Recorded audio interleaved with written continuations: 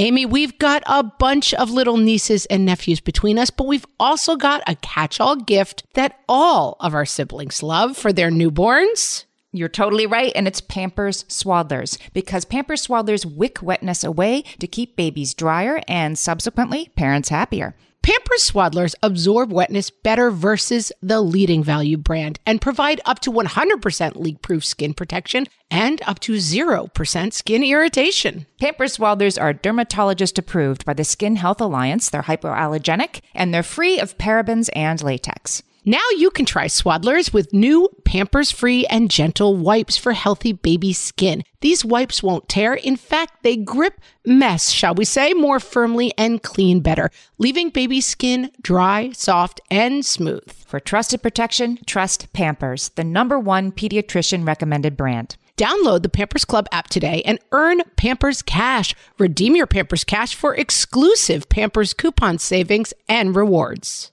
Only redeemable via Pampers Club. Pampers Cash has no cash value.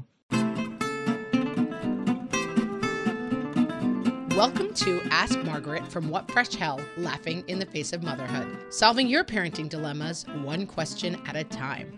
Today's question comes from Angela, who says, how do you build self-esteem in your children, particularly tweens and teens? We try to be loving to all of our children and reinforce their strengths and work efforts, but we have one child that acts out frequently for attention, and it seems related to how she feels about herself. So kind of two different issues here. Child acting out for attention and the issue of self-esteem.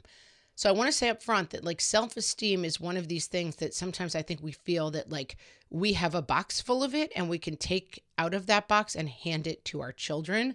And I would urge you to watch that model. Self-esteem is something that comes internally from your child. And I think sometimes efforts to hand it to your child are misguided. I'm going to quote from biglifejournal.com, and they have a handy little kind of guide about like where self-esteem comes from. And one of the ways we can encourage self-esteem in our children is through praise, but we have to watch praise because we want to be praising them for effort. So you did a great job with that. I liked the way you handled that. You want to be praising them for strategies. You really figured your way through that dilemma with your friends, and I was really proud to see how you did that. Wow. You didn't do a great job on that. I know you're feeling bad about yourself, but I can see that you learned from that and that going forward, you're going to make different choices. So it can be tempting to just kind of puff up our kids and like, you're the best. Don't let anyone tell you differently. But if you can try to get underneath that, I think you're going to have more success. Healthychildren.com explains this really well by saying, we want to encourage our children's talents and interests because self-esteem, again, it comes from doing well at things. It's not something that you can just find and grab. So, for example, if you have a kid who's struggling with self-esteem, where do their talents lie? Maybe they are a good singer, but if your praise is like, you're an amazing singer, you're great, you're not giving them as much as if you can help them uncover that talent and say like, hey, let me hear you run those scales. Let's practice this. Let's get better at this skill. Maybe it's soccer. Let's run some drills. I'll take you to extra practice. Whatever it may be, as they get better at something, their self-esteem naturally improves rather than you thinking you can praise their way to self-esteem. I think there's a separate issue here about attention. And I think you're right that like when kids feel negatively about themselves, it can cause them to act out. And again, here we are at what kind of attention are we paying them? We talked a lot about this in the middle child episode. You can Google What Fresh Hell podcast middle children. And my husband and I have sometimes with our middle child had the experience of like, oh yeah, he is kind of getting lost in the shuffle as middle children do. And it's causing him to act out because he doesn't feel that seen. So we will occasionally have a conversation and practically mark it on our calendar. This week, we're going to pay more attention to that child. But that attention is not just, oh my God, you're so great. Did we ever tell you how awesome you are? That attention is, hey, let's work a puzzle together. Oh, look at you figuring that out. Wow, you found that piece. And praising those efforts as opposed to just kind of lavishing him with praise for no particular reason. And I think this is a complicated issue, and self-esteem, it's a set point that some kids are born with. Some kids really struggle with this, and that is not something that you're necessarily doing. Some kids just struggle with their identity more than other kids for a host of different reasons. So don't put this all on your back. Like, your child's self-esteem has to come from them overcoming and accomplishing things. It cannot come from you just saying, this is a gift I'm going to give you. And also, it waxes and wanes. Sometimes kids have really confident phases. I know for myself, I was a pretty confident kid, and then in middle school, I had a lot of social difficulties, and I suddenly became a really non-confident kid. And I have found and lost my own self-esteem through my life. So don't overestimate the amount of control you have over this, but work these programs of praising effort, praising overcoming mistakes, pointing out things that they've survived before and that they will survive again, and encourage them in areas where they have strengths, because we know all of our kids have strengths in certain areas. Talk to them about areas where they have weakness and how those weaknesses may be inherent to them and are not something to hold on to, that like all people have strengths and weaknesses. Some people appear to have only strengths. Not true. Everybody is struggling with these kinds of things. And I think giving voice to it, asking yourself Amy's great question, is this kid giving me a hard time, or are they having a hard time? If they're having a hard time, talk it through with them.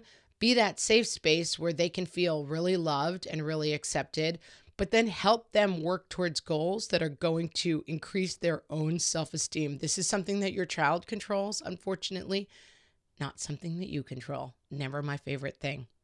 Angela, I hope that helps. We could do a whole episode on this complicated topic, but there is stuff that you can take control of here.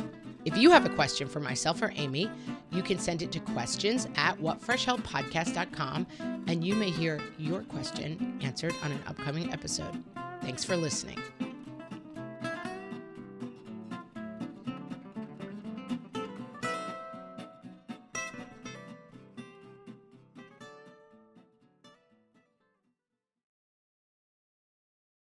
Margaret, it's an exciting news day. An exciting news day indeed, Amy. A few years ago, we launched our first spin-off podcast, Toddler Purgatory, hosted by the hilarious Blair Brooks and Molly Lloyd. And guess what? Now Blair and Molly are back with their all-new podcast, Unsticking It. You know Blair and Molly as two busy moms and actors, and somewhere between potty training and the pandemic, they both felt like they lost their creative kaboom. In their new podcast, Unsticking It, they are going to talk about how all of us can get back to what lights us up after motherhood. Amy, I need this. Me too. And Blair and Molly will be talking to fellow imaginative minds. We're talking actors, artists, and creators of all kinds about how we can all unstick ourselves from whatever muck we're stuck in. Follow, subscribe, and listen to Unsticking It wherever you get your podcasts. That's Unsticking It with Blair and Molly, because sometimes life sucks.